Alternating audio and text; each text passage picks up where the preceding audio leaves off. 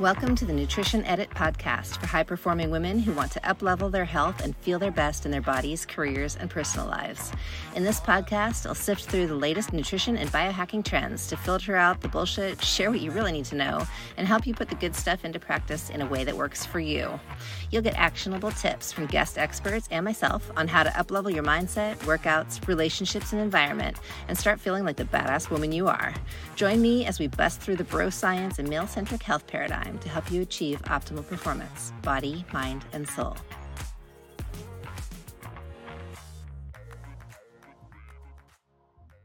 Hello, and welcome to the Nutrition Edit podcast. My guest today is Dr. Michelle Leary. Dr. Leary is a functional medicine physician specializing in primary care, sexual and hormonal health, fertility, and anti-aging medicine for men and women, and she is the director of functional medicine at Vita Integrated Health. Dr. Leary began her early career in cardiac rehab prior to receiving her doctorate from Bastyr University. Then in 2016, she was the first naturopathic physician ever to be selected for a fellowship in multiple sclerosis management through the National MS Society. She has also completed training at the Institute of Women's Health, American Academy of Anti-Aging Medicine, and the prestigious Institute for Functional Medicine in areas of sexology, hormone management, anti-aging medicine, and metabolic weight loss. In addition to her clinical role, Dr. Leary is the owner and creator of PowerSexBeauty.com, a lifestyle brand and blog dedicated to women who want to empower themselves through optimization of health, invigorate their sexual energy, and live beautifully from the inside and out. Today, we're talking about hormones and what you should and shouldn't be doing to optimize your hormone health so you can feel more vibrant in every stage of life. I love Dr. Leary's approach, and she shares so much great info with us today, and I think you're going to love it too. And with that, let's jump into my interview with Dr. Michelle Leary. Hey, everyone. Welcome back to the Nutrition Edit podcast. I'm your host, Jeannie Oliver, and today I have a very special guest with me, Dr. Michelle Leary, who is the Director of Functional Medicine for Vita Integrated Health. Welcome, Michelle. Thank you so much. Thank you for having me. This is so fun. Yeah, I'm so glad you could join me. Thank you for taking the time. Absolutely. So let's just jump right in. Why don't you tell us a little bit about yourself and your background and how you got into practicing functional medicine? Yeah. So functional medicine is really near and dear to my heart and has been for quite some time. I am the current director of functional medicine, but it took many years to kind of get to this spot and be able to do some of the magical things that I think our colleagues are able to do in this current practice.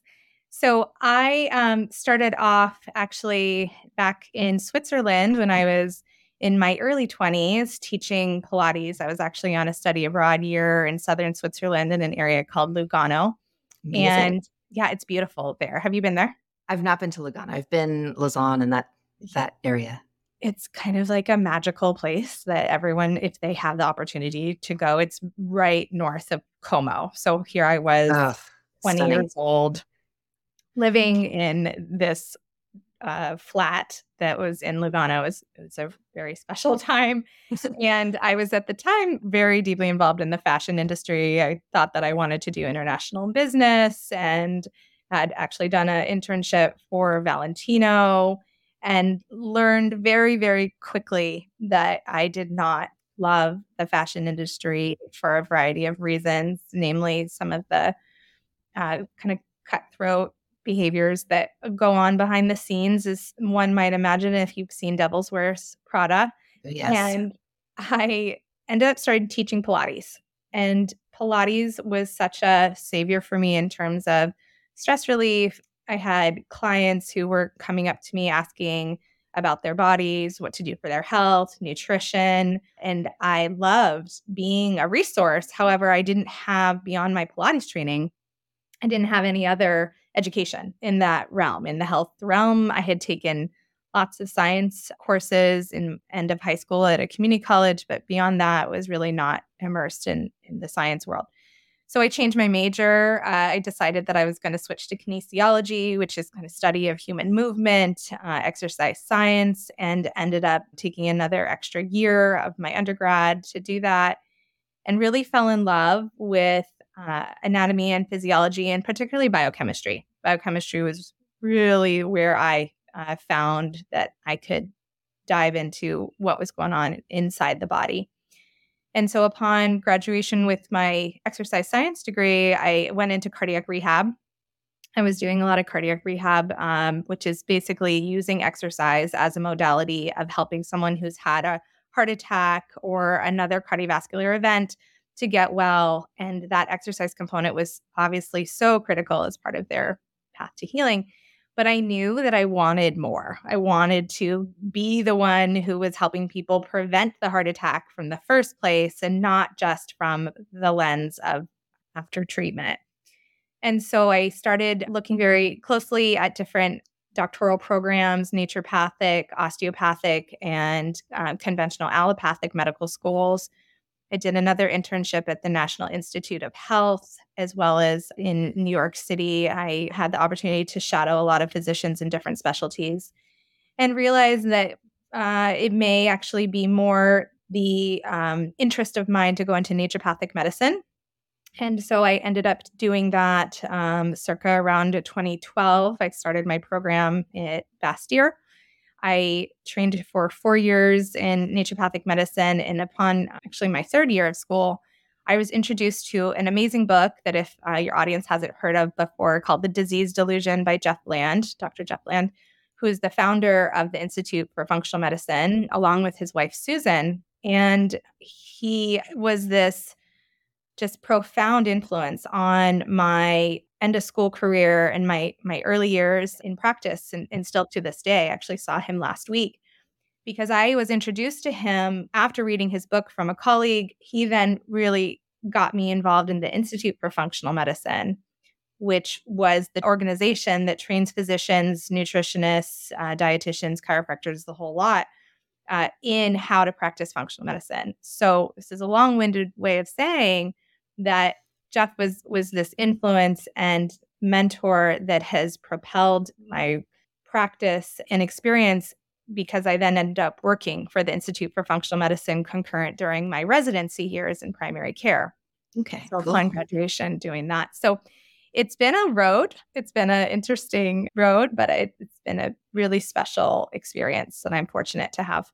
That's amazing. What a really cool story and journey. I love that. We'll talk more about my interesting brief fashion background too, but I absolutely can Yeah. relate to what you're talking about. It's a different crowd. Yeah, yeah, and For sure. I think about when I showed up in that first day, like what I was wearing in that first day, and it was like, "Oh gosh," like high fashion. So it was just a different time, I guess. Yes, absolutely. So give us a little of a brief overview, if you would. I talk a lot about functional medicine, functional nutrition on this show and in my practice, Yeah. but tell the listeners briefly what functional medicine is and how it differs from conventional Western medicine. Yeah. So functional medicine, it's a great question. I think there's dozens of correct answers, but functional medicine is really looking at the interweavings between genes, biochemistry, the environment, lifestyle, and how all of those things influence how we express outwardly a exhibition of health or potentially an exhibition of dysfunction. And I'm careful to use the term disease because disease is really just a compilation of dysfunction that happens again and again and again over time and is not able to self-correct. And so functional medicine really uses the foundations of basic science, so the understanding of immunology, biochemistry, making sure we're even going back to genetics, basic genetics, and then applying more modern utilizations of genomics and how we can interpret and understand how someone is functioning as a human. And if they are experiencing symptoms of dysfunction, which is often why people come to you or I, what we need to do to get them back on track using lifestyle as a foundation and then adding things on as a higher level interventions thereafter. I love that. I think a common phrase that we hear in our world is genes load the gun and lifestyle pulls the trigger. Absolutely. Yeah. Mhm. So I think that you explain that beautifully. I love the way that you explain that because I've heard it described as addressing root causes versus just the symptoms, but I think Yeah. even that's sort of a limited way of describing it. So And I would argue that there's a lot of, intentionality behind even Western medicine and treating the root cause. And I have a lot of conventional colleagues that, trained in more strictly Western medicine, and they would say they're still treating the root cause, Mm. and I think that we have to be careful to say that doctors aren't all intending to treat the root cause. We just sometimes have different tools in our toolbox. And Yes. that is, I think, we all go into, I think, patient care because we want to help people. It's just, what are our tools in order to do that? What is our education in order to do that? And fortunately for you and I, we are taught in our educational programs the importance of sleep and exercise and nutrition and stress management. And unfortunately, those are just not prioritized in the conventional medical system right now, but it doesn't necessarily mean they can't be applied once someone is in practice. So I think that's Yeah, important to note. absolutely. Absolutely. Hello, nutrition editors. If you've been listening and you're ready to put this work into practice in your own life, head over to joliverwellness.com and book a free 30-minute chat to learn more about coaching with me or to check out my self-study programs. I also invite you to join my email list, where you'll hear from me a few times each month with recipes and strategies for reducing stress, improving your metabolic health, and working out smarter, not harder. Subscribers will also receive exclusive offers on my programs that I don't share anywhere else, and you'll get early access to registration for my Body Liberation Together group program. I look forward to connecting with you, and let's get back to the show. So let's talk a little bit, or tell us a little bit about hormones, because I know this is a big focus for Yeah. you. And so talk about the role that hormones play when it comes specifically to metabolism and how that changes, or maybe doesn't change, Yeah. as we age, specifically for us women, because Yeah. so many people come to me, after the age of 40 typically, and say, everything that I used to do and used to work for me no longer works for me. Mhm. My energy's in the tank. I think my hormones are all out of whack. What's going on? And obviously, Mhm. that's a very complex Yeah. question to unpack. Yeah. But I'd love to just focus in today on, metabolic health specifically Yeah. and the role of hormones there. So what do you see in your practice, and what's your approach? Yeah, it's such a good and broad question. So I want to just start with when we think about women in their early 40s, because I see the same thing, right? It's usually women who have children that may be school age or even entering adolescence. There's a lot of transitional things happening just from a life perspective at that time.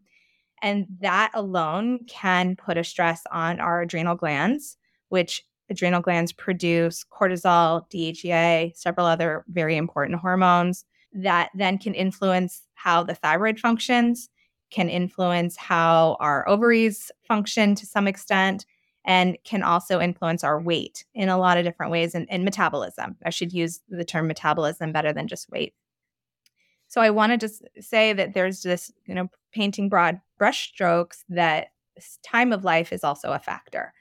But hormonally, things do shift, especially if metabolism is changing simultaneously. And I would argue that metabolism influences hormones more so than hormones influence metabolism. And I think that's a really important distinction for people to understand, that if we're going to look at root cause of dysfunction, we have to look at what is somebody's metabolic health and Yes. how is that influencing how their hormones are being produced or excreted through the body, processed, metabolized, whatever word you want to use, right? So if we have this, let's just use a made up case here. If we have this mid 40s individual who is working full time, has children maybe in middle school, so running them around with all these different activities, she doesn't have a lot of time for herself. Self care is kind of being put on the back burner. She's eating snacks on the go because she's starving and just trying to get food where she can.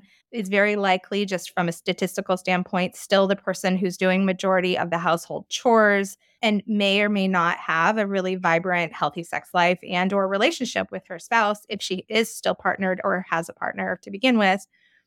all of those things can play a role in then how metabolism, namely something called insulin resistance, which I know you talk a lot about in your world and your podcast, I'm sure, can influence how estrogen is then not only metabolized but also produced to some extent. Okay. Right.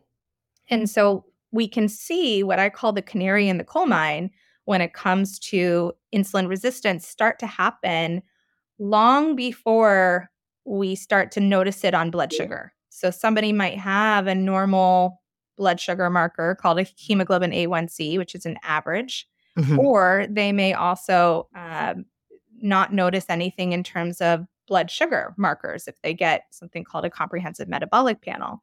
So it's Right. really important to note that there are other ways of, from a laboratory perspective, seeing things change.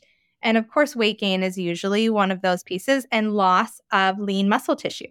Loss of lean Yeah. muscle tissue drives part of this dysfunction. So we get into this place where this person, let's call her Jane, is just overwhelmed, exhausted, doesn't have any time for herself, starting to notice some changes in terms of how her clothes fit, how her body feels, and she may have less lean tissue than she once did.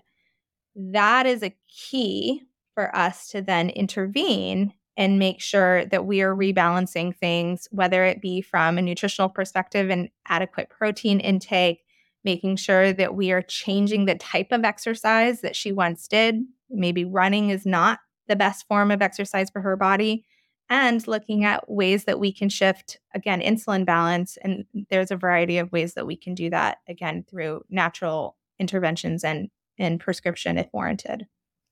I love that you take this approach because I so often see it people attacking this from the opposite way around, right? And it's really exciting and empowering. And I think a huge relief to understand wait, there are so many steps that we can take just with our nutrition and our lifestyle and the type of movement or exercise that we're doing that can really just help us feel better and have smoother transitions or happier hormones at any point in Yes. life, really. Exactly. And estrogen and progesterone balance is really critical. So, as again, if we use this mid 40s example, as estrogen is starting to rise, and typically it's not necessarily the production of estrogen, which comes from our ovaries. So, our Mhm. ovaries are the predominant place where estrogen is produced. We may not be ovulating as consistently as we once did. And that creates an imbalance between estrogen and progesterone, where we have higher levels of estrogen because our ovaries are still pumping that out, but our progesterone is not as vibrant or significant. And that creates sometimes these shifts. If you then add in some digestive concerns that may also be influencing how somebody is able to get rid of, excrete their hormones, namely through poor bowel elimination. They're not sweating enough, certainly chronically dehydrated, or if there's any kidney dysfunction, which can be Right. mild, Mhm. we can see then a slowing of just the whole process. And I talk to my patients about we get these recycled estrogens on board, which estrogen, one of its main Right. jobs is to kind of help us prepare for a pregnancy. That's one of the just evolutionary historical context. Insulin drives up metabolism of estrogen, meaning we can take a little bit of testosterone that our bodies are producing, namely from our adrenal glands from women, and aromatize it. That's an enzyme that can change from testosterone to estrogen. So now we have dropping levels of testosterone, which are important for women as well to maintain lean muscle tissue, libido, energy, all the Yeah. things that start to fall apart a bit. Again, Right. around that, I'm going to call it 5 years premenopausal time, right? So Okay. before menopause starts to hit. And that shift then can be accelerated when the ovaries are really starting to get tired. And that's the definition of perimenopause, when we start to see these shifts of whether it be high spurts of estrogen production from the ovaries and then low amounts of production of testosterone often coincide. Yeah, as someone who is entering that phase, this all makes perfect sense, and it's really yeah, you explain it very elegantly and Mm, simply thank you. because obviously it's a complex process for sure, Yeah. but I think understanding the basics of this is really helpful.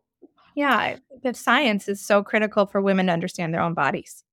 No kidding. No kidding. And I feel so many of us, I think it's better for the younger generation, Yeah. but I so many of us my age or beyond, we knew so little.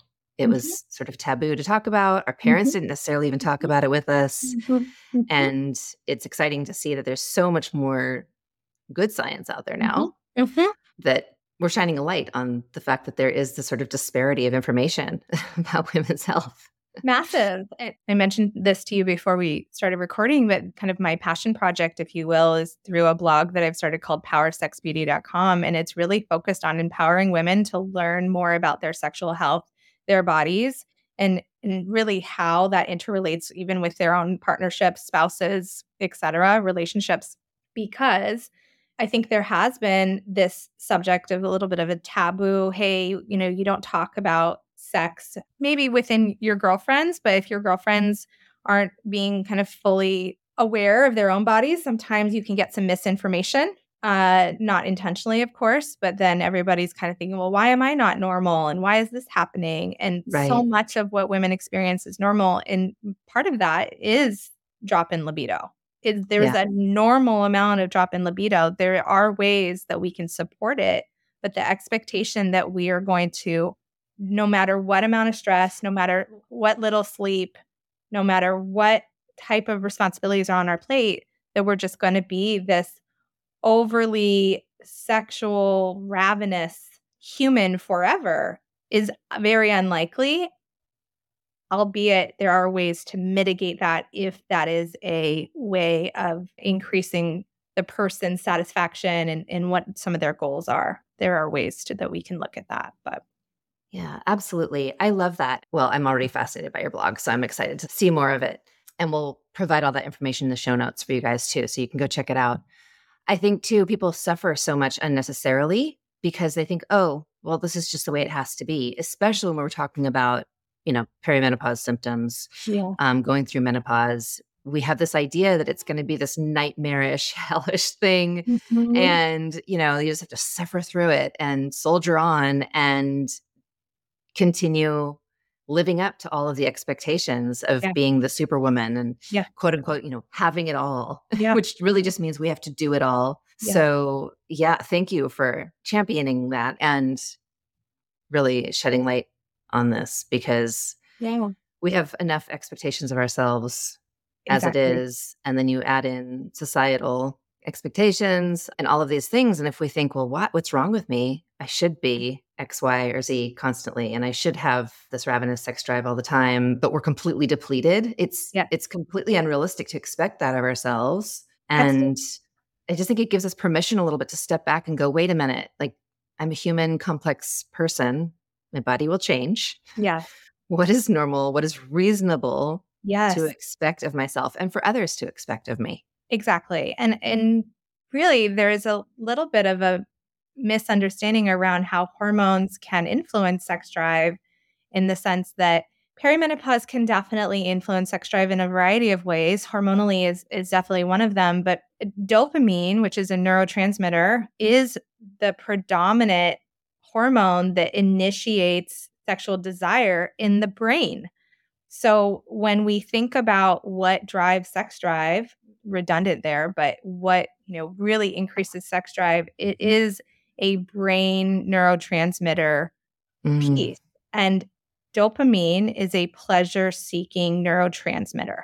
It is right. designed to tell us to go seek for time with friends, to have sex, to spend time in nature, to do whatever it is that we want to do. And if dopamine is, again, not being produced in adequate amounts because of depletion in other areas, which of course the brain is an extremely complex organ, it's not going to function as well. Testosterone, what's important to just kind of maybe bring the other hormones full circle here, testosterone stimulates more dopamine binding in the brain. And so you can see this indirect relationship with testosterone, which is why testosterone, a lot of women will come and want their testosterone tested because they'll think, well, that's the issue that's low. And it Mm, might be. mhm. But where the literature is going and really where the understanding of sex drive, it's more of if somebody is experiencing anhedonia, which is really loss in interest of pleasure-seeking activities by definition. There's a fantastic book for women who are and men who are interested in this topic. It's called Why Good Sex Matters by Dr. Nan Weiss. She's a neurobiologist and also a sex therapist. It's a really cool combination. And she really talks about this loss of interest in pleasure-seeking activities as the driver of loss of libido. And we see this commonly in women who are postpartum, Yeah. where you get somebody who is exhausted. They are giving everything they have to these little beings to try to keep them alive. And their libido, also because of evolutionary pressures, has dropped. Yeah.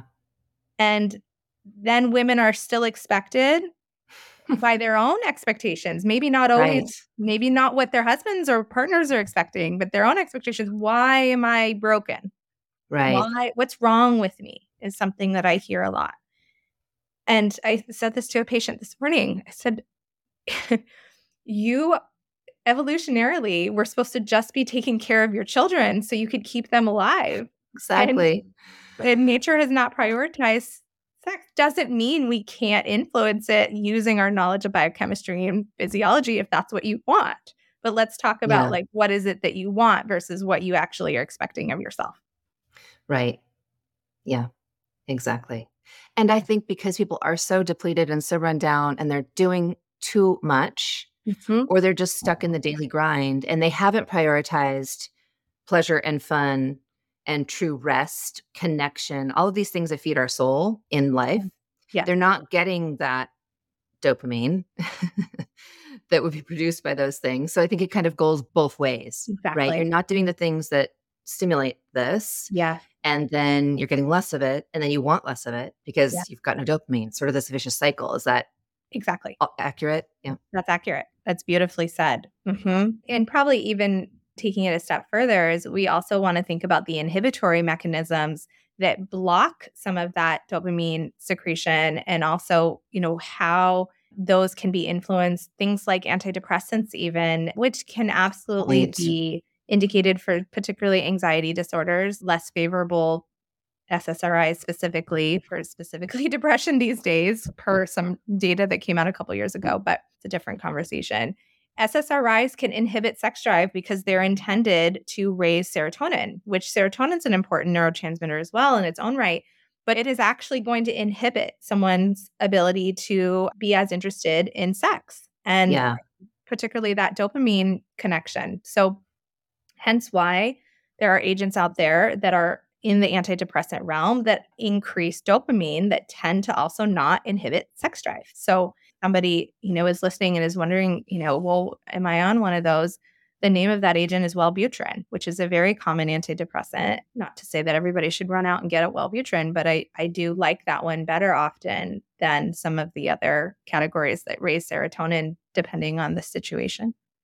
Yeah. And I can't tell you how often I have heard from clients that when they first come see me, they are on one of those medications and they will say, I have absolutely zero sex drive since I've been taking this. I don't want to kill myself anymore, but I also don't want to have sex with my partner. It's hurting my marriage. And thank God that there are better options now because that's an important part of life too. It absolutely is. Yeah. We don't want anyone to be depressed. I mean, thank God for some of these things. If it's going to save your life, 100%. Yeah, there's a time and a place. I think absolutely there's a time and a place, but I think we could both agree that there's, an overprescription epidemic in this country particularly. And it goes back to the toolbox conversation. If you're trained to only have a set of tools and that toolbox includes writing prescriptions and you only have 7 minutes with your patient and they are saying that they're feeling really, really down, how much counseling you're going to get to do in 7 minutes. Exactly. And you add that to the mental health provider crisis right now. How many people can find a therapist post-COVID, especially a therapist that takes insurance? Good luck. If you find one and they're good, please send me a message so I can refer people to them because it is near impossible right now to find. And so we're in a situation where providers are doing the best they can. And part of that is overprescribing. because what else are you going to do to help your patients? Exactly. Yeah. They Yeah. do what they can. Yeah, Absolutely. exactly. So, that said, what are some of the most common ways that you see that we women hijack our hormones? Maybe we're in a place where we don't necessarily have access to the type of medical care that we'd like to get, or maybe the mental health care, et cetera. So we want, well, or we do, whether we do or we don't, Mhm. if we want to stop doing things Mhm. that are detrimental to Mhm. our hormone health, Mhm. neurotransmitter health, Yeah. what would be the most common things that you see as far as either habits with Yeah. nutrition or lifestyle? You mentioned kind of that constant stress. We know that that's a problem. But what are the other most common Yeah. problematic things that people are doing that can really throw the system off and create that negative downward cascade? Yeah.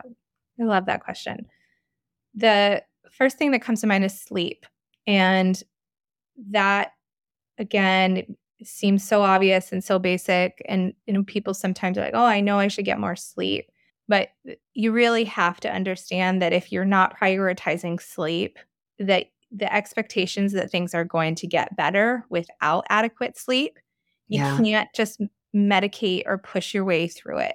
So, burning the midnight oil, to use an antiquated phrase, and trying to get up early. And again, I think about so many of my patients that are getting up trying to get their teenagers ready for school, 6 a.m. out the door. They're staying up till 11, trying to just get some work done, answering emails that are constantly giving us notifications on our phones, waking up multiple times through the night because they're having to urinate or that they're just tossing and turning because they're thinking about work. Yeah. Sleep has to be addressed. And if Yeah. you're not prioritizing your sleep, there's not a whole lot that I feel like the other areas of health are going to be able to significantly influence. Could not agree more with that. The second would definitely be the lack of intentional movement. One of my nutritionists at Vita, her name is Carolina, she uses the term intentional movement a lot, which I like. People will not prioritize movement because of time Hmm. often. I am a single mom of a 5-year-old. I get it. I work full time, but it has to be prioritized in order to be able to achieve, again, the goals that you want to do. Intentional movement doesn't have to be high intensity. I Right. think that it's important that it also doesn't have to be long in duration. You don't have to go to the gym for an hour. 5 minutes of going up and down the stairs or walking, getting a step in the home. It's just something that you can get your heart rate up, especially after a meal, can make a huge Yeah. difference. And again, going back to that insulin resistance piece, I'm a big fan of people getting a weighted vest. You can get these from any online large retailer, and they're so effective at just increasing a little bit of that strength training aspect, even in things like walking around the neighborhood can make a huge difference for those with young children, making sure that you're like strapping them on and then adding whatever you can in terms of a Yeah. backpack, because that can make a big difference. So intentional movement, I would say, is really critical, but not just saying, yeah, yeah, yeah, yeah, yeah, making a plan for yourself. And strength training, just going back to that metabolism piece. If we don't address metabolism, our hormones are not going, we're Yes. not going to get where we want with our hormones. And so prioritizing that is really critical. So that's what I would say about movement. Nutrition is obvious. This is, your realm. You talk about this with your clients every single day. But I really don't see women get enough protein. Mhm. And Yeah. with Ozempic or semaglutide, the generic form of Ozempic being extremely popular these days, which is a Mhm. medication that I use in my practice a lot with patients, that is causing an even bigger concern around, again, loss of lean muscle tissue. And Yes. I actually have a Mhm. doctor talking about that exact subject in a few Yes, weeks, so we're gonna dive deep on that, but absolutely, that's a major concern. it's a major concern, and you get somebody who may only be in a category of lean tissue that's borderline to start. You give them an agent that can accelerate loss of lean tissue, and Yeah. then they go off this, they may lose weight, but they then end up in a situation that is potentially more metabolically compromised in the end. With that being said, I do prescribe this. I do find that there is a time and a place. I use it and, for weight loss often, but I require them to work with a nutritionist who has understanding Right. of ensuring they're getting adequate amount of protein. And Yeah. protein in the diet is just underrated right now. People go through trends. And nutrition is certainly no stranger to No trendy kidding. fads and trends. And fats, were all the rage 5 years ago, and I think they still are really, really important to emphasize healthy fats, particularly for metabolic balance as well. But I think the key to the kingdom, frankly, is eat mostly plants, some meats, lots of fish, and ensure that you're getting at least a minimum amount of protein for your body weight and type based on your goals. And usually a nutritionist is the best person to kind of help you work through that. Or using some of these really great apps. Chronometer is one that I know my nutrition team loves. It's the one I use too. Yeah, it's a good one. So those are just the basic suggestions. And then also things like sleep apnea can go undiagnosed. If somebody is even having some mild snoring, that can influence how their body is able to not only get oxygen to their brain and cause that restorative sleep, but also influencing their hormones. Weight gain increases the risk for sleep Right. apnea. And so we have this unfortunate cascade of somebody gets really busy, their metabolism is changing, which influences their hormones, which then they develop sleep apnea, which exacerbates Right. their It's just metabolic awful. dysfunction and their hormones. And then there's a depletion of some of those feel good neurotransmitters. So we have to look at if there's any kind of snoring, that asking their doctor for a sleep study referral, because that's a fix. That's a non-pharmacologic fix that can be extremely beneficial. Yeah, and everyone check out my episode the week before this with Dana Tasha. She is a myofunctional Perfect. therapist, and we talk a lot about sleep and sleep apnea and all those things. So we do a deep dive on that, which is a really great episode if you're dealing with any of those challenges or your partner snores. Before we shift gears, because I definitely want to make sure we get everything in the interest Yeah. of time, touch, and I know this is a big subject, but touch a little on alcohol. Yeah. Oh gosh. The small wine club Yeah. thing. Yeah. Bluntly, alcohol is a toxicant. There is not a large amount of benefit, if any. You could make a caveat that if somebody socially is engaging more, that there are benefits in that piece, because social community is very important. But there really is no significant benefit to alcohol. And alcohol is processed, has more calories per gram than carbohydrates, 7 calories per gram versus carbohydrates are 4. It has zero nutritional value to it and is absolutely something that can disrupt sleep. It will increase the demand for the liver, obviously, to be processed at night, and depletes something called glycine, which is a important amino acid that is responsible for keeping the brain calm and cool and relaxed. If you get a depletion of glycine, you often will experience frequent wakings at night, which is a Yeah. whole other conversation we could talk about. But I personally, I understand why people still engage regularly in alcohol consumption. I personally enjoy a glass of wine with my partner, but I know that I'm not going to feel as clear even Yeah. after one glass of wine the next day. It Same is here. a known thing. And as long as you are making a choice, just like if you go and you eat some gummy bears, you probably know intuitively gummy bears are not good for you. But if you Right. really want the gummy bears, okay. But alcohol can influence a whole sorts of things. There is a disruption in hormone processing with alcohol. And so if somebody's already struggling with how their hormones are processed through the liver, that is only going to add a little bit more work. You can think of it as just it's pushing people to the back of the line, and hormones are tend to be in that realm. Alcohol is prioritized because it is a toxin. Right. Did Yeah. that scare your audience enough? Well, I think they've probably heard me make points about that before. And I'm the same as you. I love a beautiful craft cocktail or glass of wine now and then, but I definitely notice its effects, especially now that I'm more in touch with my body. Yeah. When I was more dissociated from my body, it was a little different, but now I kind of know what's going on and I can really tell just by looking at Yep. my Oura Ring data, like, ooh, Yep. okay. And it's just no longer worth it to me Yeah. to do it more often than once in a while because Mhm. my health is a priority. Mhm.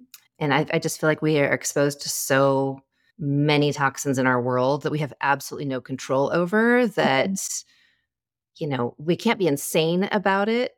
Right. But the ones that we do have control over and can avoid, hey, let's just do our best. Yeah, and I think again, looking at that social balance and just like Right. anything, moderation's critical, but alcohol, it does slow everything down and makes it so the body has to work a little bit harder. And if that's an accepted risk Hmm. when it comes to pathologies that can emerge, non-alcoholic and alcoholic fatty liver disease is one of the biggest epidemics in this country that coincides with high blood sugar, diabetes, elevated triglycerides, the whole gamut. And when you have fat deposits into your liver, again, like what's the organ that's responsible for processing hormones and a variety of other Yeah. really important functions? So, you can't have this expectation that you're going to feel hormonally well if Right. you're not treating your body with the respect that it's demanding when it starts to let you know, hey, this is it. I don't like this. I don't feel good. And I love the way that you phrased that, treating your body with the respect that it's demanding when it's sending you these messages. That's a very, Mhm. very different mindset and way of approaching this than saying, well, I'm depriving myself of something. And I Mhm. think that that's a very cultural thing Mhm. Mhm. here that, oh, Mhm. well, you don't have to deprive, you shouldn't have to deprive yourself. Mhm. It's not Mhm. depriving yourself. It's really treating your body with respect and giving it what it needs in each Mhm. stage of Yeah. life, Yeah. right? And that's a much more empowered place to come from. Yes. Yes. And it just feels better. Yeah. And it feels better when you make those choices because then your energy's better, your sleep is better, Yes. you enjoy your life more. So, Yeah. what are you actually depriving yourself of? Yeah. And Jeannie, have you seen those wine alternatives that are full of adaptogenic herbs and things that Yes. are actually beneficial? I Yeah. often give them as client gifts. I love them. Yeah. I love like, there's a couple of them that I absolutely love and think that they taste super good and they're not high in sugar. And you can put them in a wine glass even, and then you Right. feel like and it's not to and try to fool anybody, but really, like, you are prioritizing your health when Yes. you make those choices. And if your goal is to become intoxicated, well, it's not going to work. But meaning Right. drinking those, but it certainly will make you feel a lot better the next day.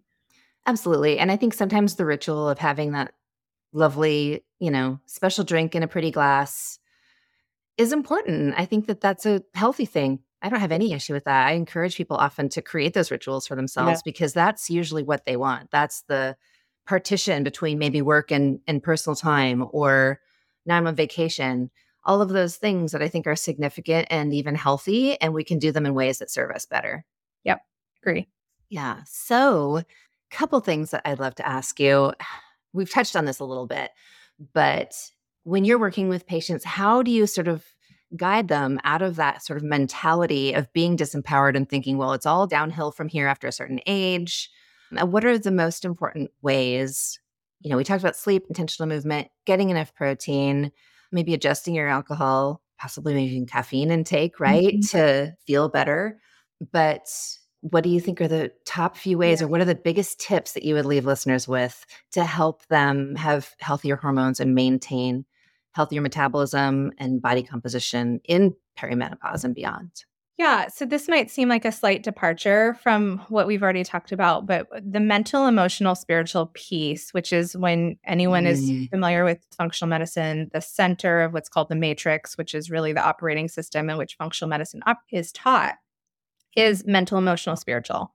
And if that piece is not being addressed, which can obviously be influenced by things like sleep and nutrition and exercise, we're not going to get where we want to be. And the empowerment piece really comes from within. It comes from our perceptions of ourselves. It comes from how we engage in the world with putting ourselves as a priority. And I look at something called attachment theory, which has a lot to do with how we relate to our intimate partners, but also how we relate to others, friendships, family members, and can have some behaviors of self-abandonment, both in all the different types of attachment. And in Mm. the time we have, we don't have the opportunity to dive into all of that, but very briefly, there's 4 different attachment types. There's an anxious type, there's a dismissive avoidant type, there's a fearful avoidant type, and then there's a secure, and we would all aspire to be secure. And again, bringing it back to how somebody can look within and say, okay, how does this attachment type influence my mental emotional wellness? Well, if you're constantly prioritizing, let's say, your partner, your kids, your work over yourself, you may be someone who leans towards the anxious attachment type because Mm. you feel your worth is only going to be achieved by giving yourself to others. Right. And until you start to prioritize how to give yourself back to you, and that can be small things. You don't have to quit your job and abandon your children and get divorced in order to do this, but it may be saying no to a project request or asking your partner to drive your kids to this soccer practice or spending a weekend where you are just able to write in your journal. There are ways that we can get back to ourselves. And that is such a common thing for women to be giving more than we have the capacity to do. Yeah. And we run on an empty tank. The reason that attachment theory can be so useful is because it gives you the understanding of why you developed the way that you did, usually due to very early childhood programming, which when your therapist says, it's all your parents' fault, it kind of is. Like, God love them, right? as a parent myself, I'm like, oh, how do I not screw him up? Like, how do I not do this? But there could be so many little micro traumas that can happen that are just daily life, that you Sure. as a very young child perceived. And now you have spent the rest of your adult life trying to earn other people's worth. Or at Yeah. the same token, for the dismissive avoidant types, maybe you've kept people a distance away because having people get to know who you really are doesn't feel safe. And Sure. vulnerability is a really uncomfortable thing. So therefore, so having Winning it some myself. yeah, and giving yourself the opportunity to be more vulnerable with others Yeah. is part of that work to do. And it's actually the opposite of the anxious type. So I think that the foundations of health, we already talked about sleep, exercise, nutrition, stress management, reduction of toxicants like alcohol and caffeine. Absolutely. But if we don't talk about how our Yeah. mental emotional space influences how these other facets are working, we're not going to prioritize exercise. We're not Right. going Right. to welcome in healthy conversations with friends and family members and intimate partners. We're not going to be able to achieve what we want to do if the mental piece isn't there. And I personally have really fallen in love with attachment theory because of the way that it contextualizes the framework of how our brains develop Mm-hmm. and how we It's relate to fascinating. others and ourselves. So, strongly encourage anyone who's interested. The book Attached by Levine is an excellent resource, as is personaldevelopmentschool.com is another online resource that I refer people to a lot. Cool. We'll put those in the show notes for you as well. Oh And Dr. Leary, will you come back one day and do an episode with me just on attachment theory? my God, any day. Okay, awesome. I think My people would be really curious to hear that. I think that would be a really valuable. Yeah. I just did this training for the Functional Medicine Coaching Academy for them. I did a 3-part series on attachment theory in relation to sexual desire and general applications of functional medicine. And attachment theory is just so central, in my opinion. So I'd love to. Awesome. Okay, that sounds great. Well, this has been such a great conversation. I really enjoyed it. And this is such great information. Tell everyone where they can find you. And again, we'll put this all in the show notes. But yeah, give us the Yeah. 411. So I have a clinical practice at Vita Integrated Health. So that is in the Seattle area. We have 5 clinics, 3 of which have functional medicine. I'm the residency director, so I do have residents that I oversee, as well as a fantastic colleague over in Bellevue. So we are currently in the midst of some transitions, but would love if anyone is interested in doing clinical consults, that is where to find me. And I also have a blog, powersexbeauty.com, which is, again, my passion project. Lots of articles on attachment theory, hypoactive sexual desire disorder, and some hormonal pieces, both for men and women on there. So that is where you can find me. Awesome. Yeah, it's a really great resource. So wonderful. Well, thank you so much for taking the time to talk with us today. We'll look forward to future episodes. For sure. And thanks for joining us, everybody. And we'll see you next time. Thanks, Jean. Hey there. Thanks for hanging out with me today. And if you enjoyed the show, please subscribe and leave me a quick review. Also, check out the show notes for links to connect, follow, and share this podcast, and for information featured in each episode. See you next time. I am not a doctor, and the content here should not be taken as medical advice. All information in this podcast is for informational purposes only, does not constitute medical advice, and does not establish any kind of practitioner or coach-client relationship. This podcast is not a substitute for professional medical advice, diagnosis, or treatment. Do not disregard medical advice or delay seeking medical advice because of information you hear in this podcast or any other, and do not start or stop any medications without speaking to your health provider. Always seek the advice of a qualified health practitioner before undertaking a new health regimen. This podcast and website represents the opinion of Jeannie Oliver and guests to the show. Opinions of guests are their own and do not reflect the opinions of Jeannie Oliver Wellness, LLC, or our producers.